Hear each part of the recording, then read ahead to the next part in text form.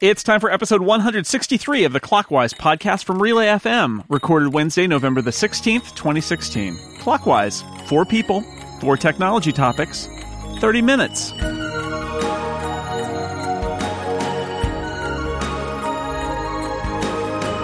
Welcome back to Clockwise, where the arrow of time always points us forward. I am your host, Jason Snell, and across the internet from me, it is another guest host as Dan Morin continues his travels.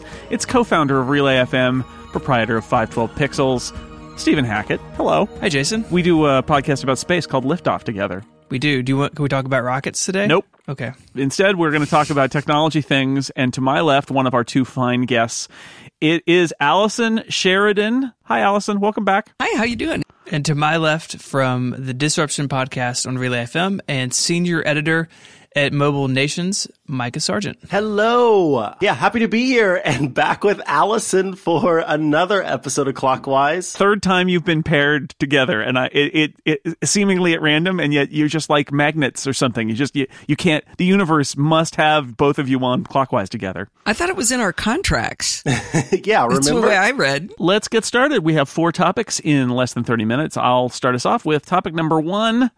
We're going to get on down to Dongletown. I am curious as we go through, especially people who are using Apple products, another port transition as Thunderbolt 3 and USB-C come into the line.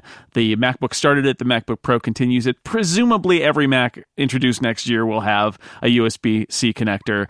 Lots of adapters are required. Apple cut the prices on adapters for a little while till the end of the year. I know people who don't even need the adapters who are buying them because they're cheap and I'll use them eventually. And so I wanted to ask you about adapters. What ones do you find yourself using regularly, if any? And are there also ones that you keep around just for a special occasion when something needs to be adapted? Allison? Well, I started thinking about this when, I've got a MacBook Pro that's got a Thunderbolt a Thunderbolt port on it that I had to buy a bunch of adapters for back then. Everybody's losing their minds about it right now, like this is new. But I mean, I've got the VGA and the DVI and and Ethernet. So when I got my MacBook, I immediately bought an Ethernet adapter and for the USB-C port. When I bought another one now for my new MacBook Pro that's coming in because I got to have one for travel. Bought 2 USB-A adapters for the USB-C, and that seems rational. But the thing I actually use the most on my MacBook is I have a Juice Systems adapter. It's a 5-in-1 adapter. It's got 2 USB 3 ports. It's got pass-through power over USB-C. And most importantly, it's got the SD and micro SD card slot. So it does 5 things, and it's really slick. It's a little discrete thing that sticks on the side of your Mac. And it's color-coded to match your Mac, and it's not a big, you don't think dongle, you just sort of think it's something stuck to the side. And that's the one that I use all the time when I'm traveling on the road. But if I had to keep one, I guess it'd probably be Ethernet, believe it or not. No, I totally get that. I ordered the new MacBook Pro. I have the one without the touch bar, so I've had mine for a couple of weeks. And the adapter that I've used the most is the SD card reader. I have the USB-C to A1, which I'm using too, but the lack of SD card slot I'm finding to be pretty annoying as someone who does a lot of photo and a lot of video work. And so I bought whatever one was on the Apple website. It's way too much money. Stick it in there and you can put your SD card in. And it's a bummer because things are going to move to USB-C. Like I truly believe that this is the future, but SD cards are a reality, and they're going to be for a long time for people who use not even like professional grade equipment, but even like consumer level cameras. And I know a lot of people take pictures with their iPhones, but if you go beyond that at all, you're in SD card realm. And so that adapter has been in and out of my backpack a bunch over the last couple of weeks. I don't know if a Thunderbolt dock counts as a dongle, but that's the ultimate dongle.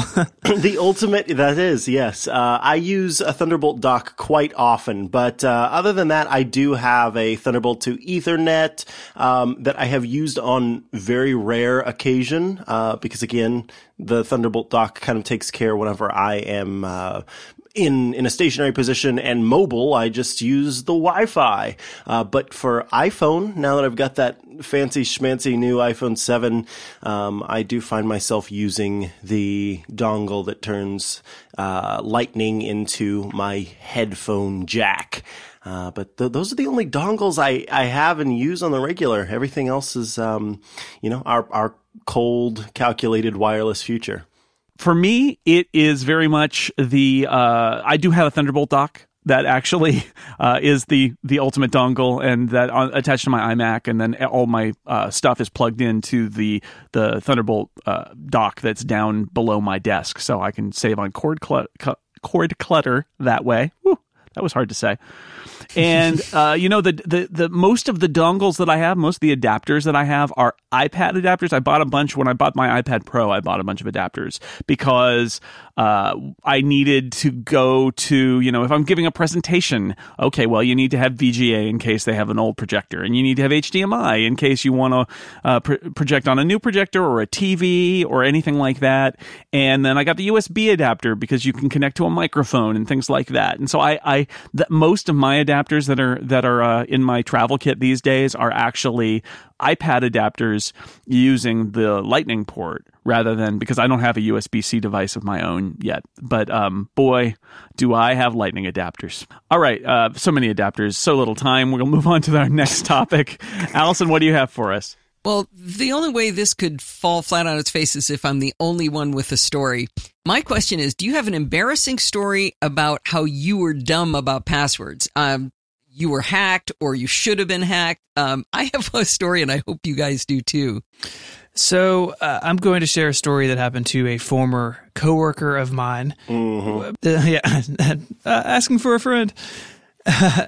It was before the days of Slack, so we had a company IRC channel, and this guy who's a developer was entering this string of text just over and over into the IRC channel, and it was just numbers and letters. And it turns out that the display on his notebook, like the brightness was weird, so sometimes he'd open his notebook and the screen wouldn't come on until he logged in. He was running Linux, so email Jason. And what happened, he had logged in, but the backlight hadn't come on, so he was just entering his login password to his laptop in our company IRC channel like 6 times in a row.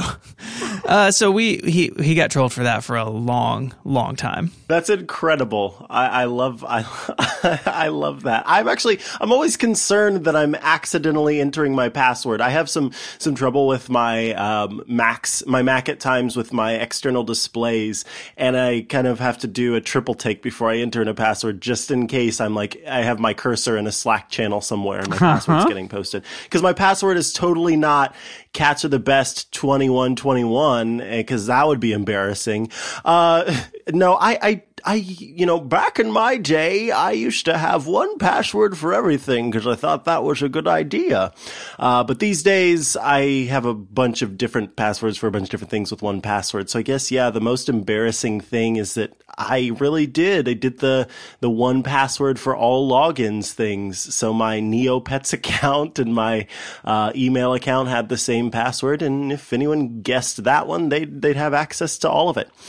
Don't email me at toothlessfornow@yahoo.com because I no longer have access to that Yahoo account. Similar story to the old man voice that Micah just did. I used to use one single password or maybe 2 different variations on passwords everywhere. And I guess what I would say, Allison, that I find embarrassing is that I still use those in some places, but basically I've got like a 2-tier system of passwords. I've got the passwords for things that I do not care about. And then for everything else, I'm generating a random, password using one password, and it's high security and all of that. But I still do use these passwords that I've been using for years on services where I don't care. I just don't care about. They want me to set a password, and rather than going through the trouble of generating a random password, I'm just going to type in the dumb password, and if it'll let me. And that's probably wrong, and I should probably not be that lazy, and I should generate strong passwords for everything. I do share Micah's fear of putting a password in an open channel. I don't think I've done that for a long time, but every now and then I have this feeling like I'm going to put my password in and tweet it. Just well, that would not be good, but I haven't done it yet, so it's only a matter of time, I suppose. Jason, you couldn't have done a better setup for my story. I swear we didn't stage this ahead of time.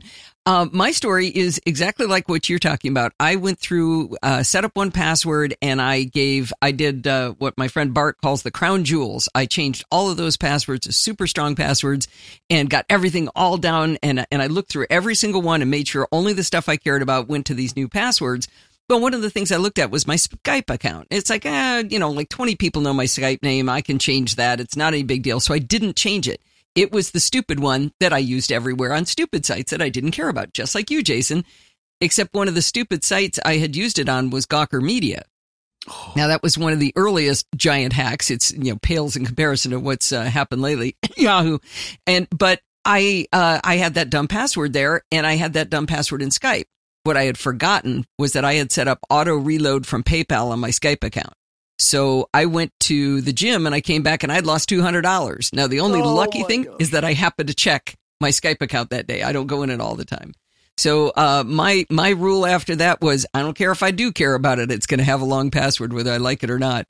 And I think these stories are good because when you're trying to teach somebody about 1Password or LastPass and why it's good, tell those stories of how you screwed up, right? Because then they're like, oh, so I'm not a dummy. You are too. All right. We have 2 topics down. We have 2 topics left to go. Let me tell you about our halftime sponsor. This episode of Clockwise brought to you by Linode, combination of high-performance SSD Linux servers spread across 8 data centers around the world. It makes Linode a fantastic solution for your server infrastructure. You can get a server up and running in under a minute with plans starting at just $10 a month, which now will get you 2 gigabytes of RAM. You'll also be able to choose your resources, your Linux distro, and your node location, all from their easy-to-use web-based manager tool. You can easily deploy, boot, and resize those servers with just a few clicks. It couldn't be easier, and Linode servers offer industry-leading native SSD storage, powerful Intel E5 processors. They are the fastest you can get in the cloud market, and they have access to a 40 gigabit network, incredibly fast network at Linode with multiple levels of redundancy. There's even an API to let you easily automate tasks or develop custom applications in the cloud. And all of Linode's pricing tiers feature hourly billing with a monthly cap, so you're not going to get a surprise bill, even if you add in the add-on services like backups and node balancers. So, as a listener to Clockwise, you can sign up linode.com/clockwise. That's linode.com/clockwise. You'll support us and get $20 toward any Linode plan, and there's a 7-day money-back guarantee, so there's nothing to risk in signing up. Linode.com/clockwise. Learn more. Sign up. Take advantage of that $20 credit, or just use the promo code Clockwise20 at checkout. Thank you so much to Linode for sponsoring Halftime at Clockwise. All right, time for topic number 3. Mr. Hackett, what do you have for us? So yesterday, we all woke up to an Apple press release saying that they were releasing Design to California, which is a photo book of hardware designs and pictures of processes and die cut tools and all this stuff from the last 20 years of Johnny Ive's work at Apple. And the company, it's a weird thing for the company. Apple historically hasn't been into its own past, even though that's changed more recently. There's a lot of hand-wringing over the price and why this is going on, and I was curious to see what everyone thought about that. Well, I don't have any hot takes to give. I think ultimately this is what I saw a lot of people speculating about, so I'm happy I'm going first, so I'm not repeating everyone else. That this is kind of his Sir Johnny Ive's last hurrah, or his work out in the open for people to see and appreciate before he does eventually leave the company. This was dedicated to Steve Jobs, which was the only thing that kind of gave me pause about that theory. But ultimately, yeah, I think that's what this is, hey, check out all this awesome work that Apple did and that I was a part of while I was there. And I'll see y'all later. And that's pretty much how I feel about it. It's really expensive. That's the only other thought I have, and I will not be paying that ridiculous price for the book. Yeah, I think the idea that this is Johnny Ive's PhD thesis sort of turn in a little bit, I think is part of it. I do believe that how you react to this, talking about hot takes, is based on sort of how you're feeling about how Apple's doing now. Everybody who thinks Apple is having trouble will point to this as an example, and everybody who's not will point to it and say it doesn't matter. So I'm not sure it's anything more than a Rorschach test of people's feelings about Apple right now. I am fascinated a little bit by the fact that Apple built this themselves, that even though there's an entire publishing industry and people have been making books for hundreds of years, that Apple took it upon itself to self-publish this book. But isn't that totally Apple? They're their own editor, they're their own publisher, they don't need anything else. And the only other thing I would say is the scope of Apple today, I think, is the thing that makes this a little more than it would have been. Coffee table books are expensive, and they are showpieces. Art books can be very expensive. There's even a book called Iconic, which is a very similar book. You can buy that for $100, but there's a $250 version of that book too. So, I mean, really expensive books are not a surprise. I think this one is the kind of book that probably they would have printed 1,000 copies and only sold them in Cupertino at one point, but given how the scope of Apple today, instead they make them available online and in 20 stores around the world for whatever their print run is. And that's the Apple today. Is there are certain people who will buy a $300 book of Apple design, and so they're going to let them. And instead of having people just trying to pay $1,000 for one on eBay in a few months. I have the Iconic book. I'm pretty sure it's not the $250 version because it was a gift from one of my listeners. But it's a beautiful book, and it sits under my coffee table with all of the other coffee table books that I don't look at terribly often. It's really neat to bring out and show to people. I don't understand this book at all. To me, it's like Vanity Press, right? It's like, here's my summer vacation. It's self-published. It's like an iPhoto book.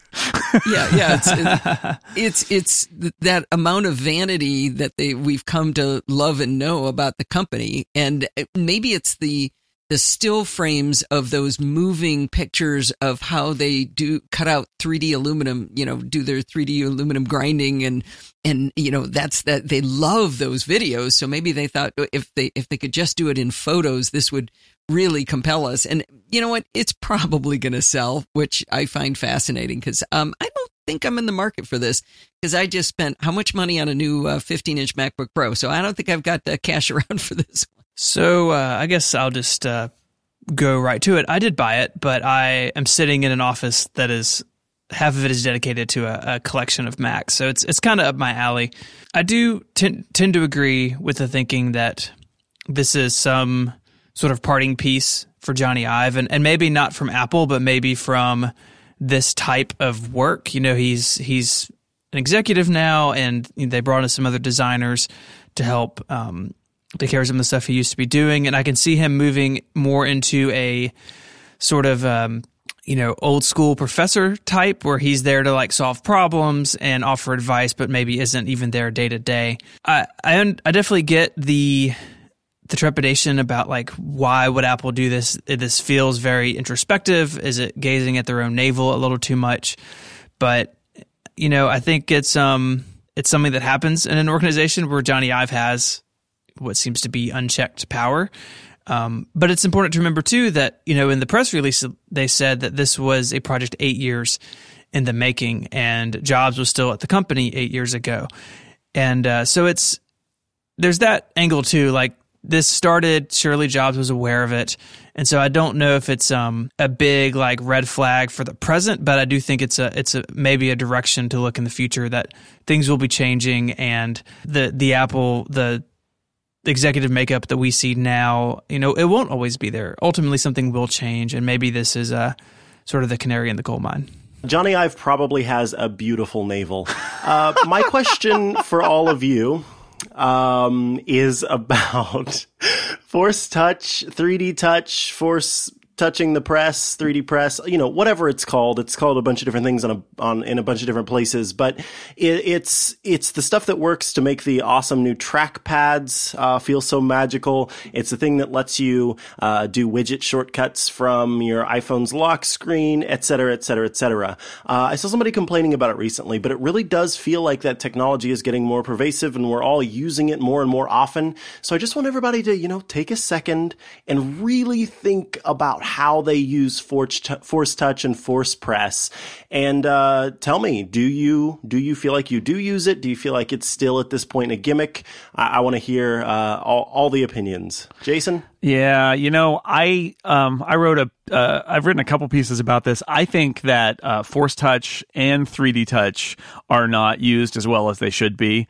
At least in the things that I use them for. I Force Touch on my trackpad, like I would really like to do more with that on my Mac. I do have a Magic Trackpad, and yet I find like what it's attached to be nothing particularly interesting. So maybe utilities need to do a better job of tying into it. Maybe that means the system needs to do a better job of furnishing APIs for them. But I've got it right here, and I never use it. And then as for 3D Touch on my iPhone, I got to be honest, the only time that I really trigger it is by accident when I'm trying to do something like delete an app, and I can't get the apps to start shaking because I pushed a little too hard, and so it thinks I'm 3D touching the apps. And I've heard from people who use 3D Touch all the time, but the fact is most of the 3D Touch methods that are out there, what they trigger is not stuff that I'm particularly interested in. Like I'm not the peeking and popping. It's like I'm not really interested in peeking at a message and then popping it in or letting it go. I just load the message, and maybe that's just 8 years of being trained on how to use an iPhone that I don't want to change. I don't know. Anyway, so in the bottom line is the only thing I 3D Touch for at all is the flashlight in Control Center, because you can set the brightness, and that's great. So I'm really glad you asked this question, because I just got an iPhone 7 Plus, like I mentioned, and I've never had 3D Touch before. And I wanted to approach this on my podcast about what maybe if you haven't looked at it in a while, you need to revisit it. Because I think a lot of people tried it out when it was brand new and the API was there, but nobody had written to it yet. So I went through all 158 apps on my iPhone and took screenshots of each one that did something interesting. 62 of them did something interesting, and I'm going through all of them on my show, and I've done a blog post about it. So I've got, I forget how many I made it through, not as many as you would hope for how long this is probably going to end up being. But what I found was a lot of them had some really, really good stuff. How many times have you opened the camera and it's in the wrong mode, right? You open it up you want to take a selfie shot, it's on slow-mo. You want to take a slow-mo shot, it's going to be in pano. Whatever you do, it's going to be in the mode you don't want it to be. With 3D Touch, you can just press and jump right to the mode you want. And so I've been using that a lot. The phone, believe it or not, I'm finding super useful to use with that, as you press and hold, and the first 4 entries are shown from your favorites list. So I'm usually going to call my husband, my daughter, my son, or the pizza parlor down the corner. So I've got that one ready. I use Pocket Cast for podcasts, and just to play pause. I don't have to launch the app. I can press, hold, boom. I'm right into it.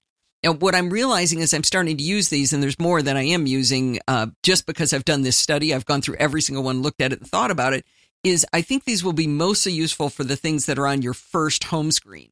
Because if they're not, then I don't know about you, but I search anyway. So I've got to search to launch it. If I have to search to launch it, I don't know where it is to go through 3D Touch on it.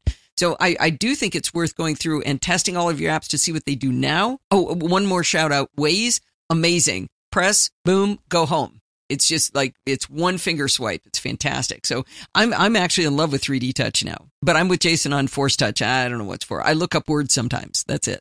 For me on iOS, really the only one that has stuck, and you just mentioned it, was play pausing podcast. I use Overcast, and there's a shortcut in there. For me, I find even now, it's been out for like a year and a half, it's still unevenly used across apps, and so I find it's just something I don't ever look for. Like I don't ever try to see like what's behind there. And I think you've encouraged me to spend some more time in that space, because now with iOS 10, they can put widgets back there and all sorts of stuff. But I do think Apple has sort of a metaphor problem. Jason, you touched on it, where the long touch versus the press, and if you don't have enough pressure, and then you're in like the wiggling redirection mode, like there's a lot of stuff that they don't collide in iOS 10, but they're really close to colliding, all these different interactions. And I think Apple needs to think about how to clean that up. And that's just on the phone. If you take it, to the iPad or some other device that doesn't have this technology, then like they're locking iOS features behind those things. I mean, I think the biggest example was the the widgets, or the notifications in iOS 10 that you need to 3D touch to get actions on. If you don't have it, you can like drag down, but that's a really unusual gesture in iOS 10. It wasn't even there in the early betas. Like, I would be more likely to use it and explore it if it wasn't so frustrating to have it in one place and not the other, or even have it so uneven across my iPhone. So I think if Apple can tidy it up, if they can get more developers on board, then I'd be more interested in exploring it. Jason, I'm so glad you brought up the trying to delete things, make them wiggle. I have not yet been able to make anything wiggle since I got 3D touch. I thought they took it out. Oh, is there a way to do it? It's still there. You just got to lay your finger very gently and not press at all. Because there's another mode where you hold it and then it kind of comes into focus, but everything else turns blurry, but nothing happens. That's too hard. You can't do that.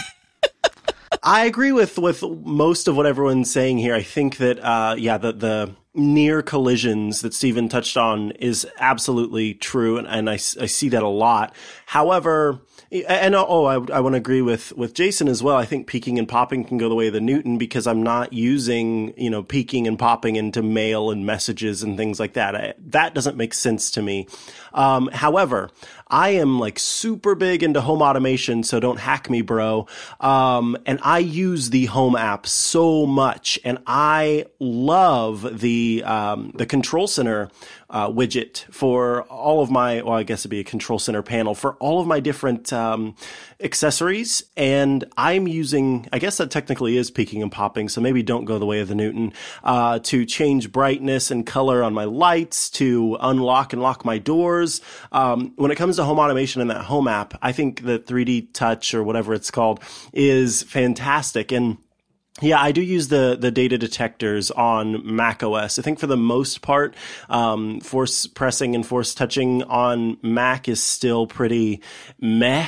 But on iOS, I happen to use it quite a bit, whether it be for the light bulbs or rather for the flashlight, or mostly for home stuff. And I would be sad if I lost that opportunity to just be able to control my lights and their brightness and things all from one harder press. All right, I think we've learned a lot, and Allison likes 3D touch, and I don't. But that's fine. Everybody gets to have an opinion. I admit most of my exploration of 3D touch these days comes by accident, so I'll try to give it a little concerted time. All right, we have all 4 topics done. Just time for our bonus topic. This is quick. I was walking around and kicking my feet in the leaves because there are piles of leaves all over my street because it is the autumn, and I thought I would ask a simple question that I ask of my own kids all the time to just figure out what they're thinking. And that is, what's your favorite season of the year? Allison? I live in Southern California. We don't have seasons. I like them all. They're all 72 degrees, warm and sunny. For me, I got to go with the fall. Here in the South where I am, we have mostly summer and we have mostly winter, and fall and spring are just a brief window into what the rest of the world experiences.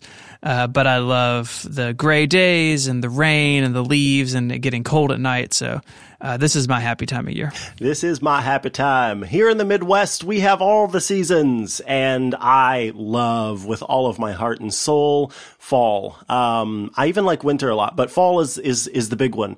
Summer, I don't like because it's way too hot. I just don't like being hot. Spring's okay, but fall is just, it's the perfect crisp air and the leaves everywhere changing color. It's beautiful, and it feels beautiful, and I feel beautiful, and the world feels beautiful. So that's why I like fall. All right. And I live in Northern California, which affords me the great luxury of enjoying summer because it's actually warm, which, I like. So I'm basically with Allison here, except we have a little bit more of a winter. It rains half the year, and the other half. I remember rain. Yeah, Allison doesn't get the rain. So, all right. Well, we have done our duty, I think, for this episode. All that's left is to thank our guests, Allison Sheridan, NosillaCast, and Podfeed on Twitter. Thank you for being here. Thank you for having me on the Micah Show. I really appreciate it. And from Mobile Nations and Disruption, Micah, thank you for joining us. Thank you for having me on the Allison Show. It's been great. Okay, you two hug. And in the meantime, we'll remind everybody else, watch what you say. And keep watching the clock. We'll see you next week. Bye, everybody.